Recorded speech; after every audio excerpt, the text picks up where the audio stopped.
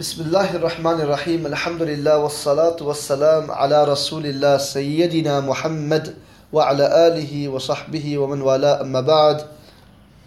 Looking at Al-Juz Al-Rabi', the fourth Juz of Al-Quran Al-Kareem. This is the section which holds the ending section of Surah Ali Imran and also the beginning of Surah An-Nisa.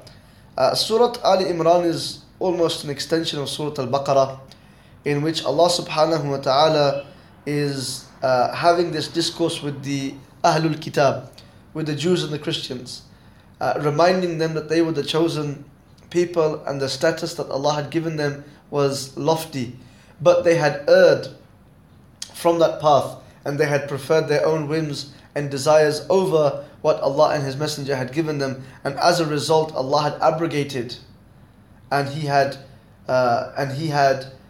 sent this new community to revive that orthodoxy and that tawheed, which is that pure belief in the oneness of Allah subhanahu wa ta'ala and absolute istislam, submission and obedience to what He and His Messenger sallallahu alayhi wa sallam have given.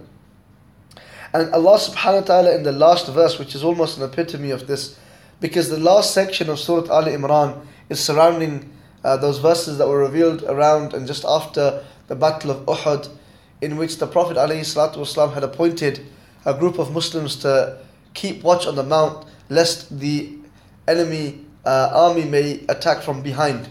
Of course, this group, they saw that the Muslims had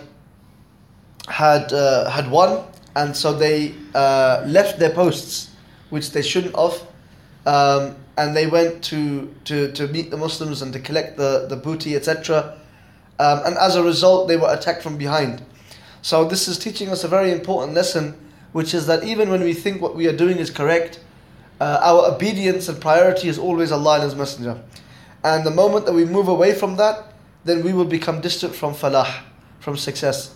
But so long as we give priority to Allah and His Messenger, sallallahu alayhi wa alihi wasallam, then success will be our lived experience.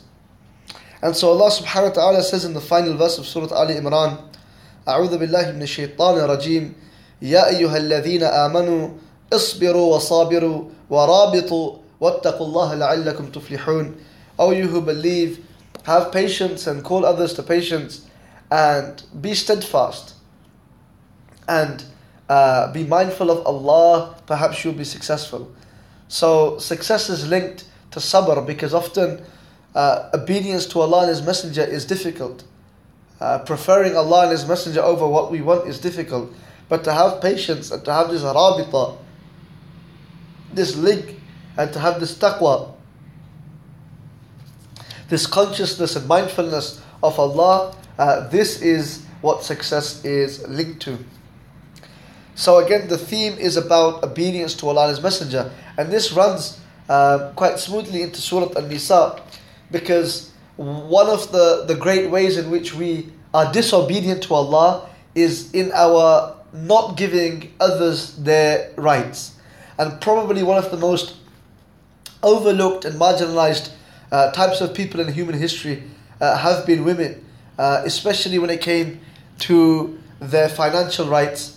So Allah subhanahu wa ta'ala is rectifying that in this surah. The Surah An-Nisa, the surah of the women, doesn't just deal with women, it deals with orphans, it deals with justice as a general principle, with faith, etc.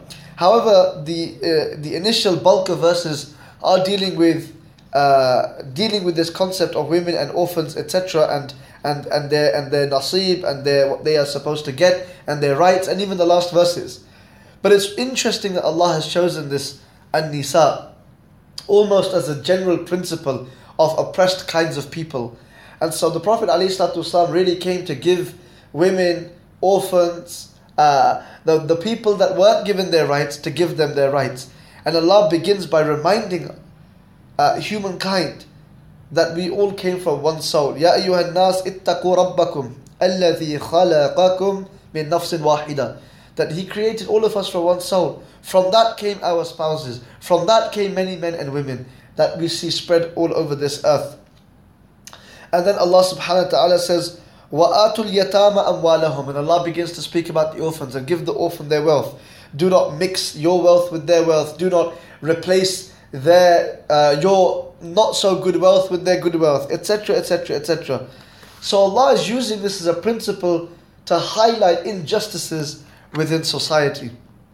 And so that's really one of the great themes of Surah An-Nisa, about making sure. So Allah gave specific rulings for inheritance, that if this person should die, then such and such person will get this much inheritance, providing that this person is alive, and if this person is not alive, then so and so will get this much inheritance, etc., making it clear so that there would be no issues or qualms or any type of problems afterwards, and everybody would get their rights.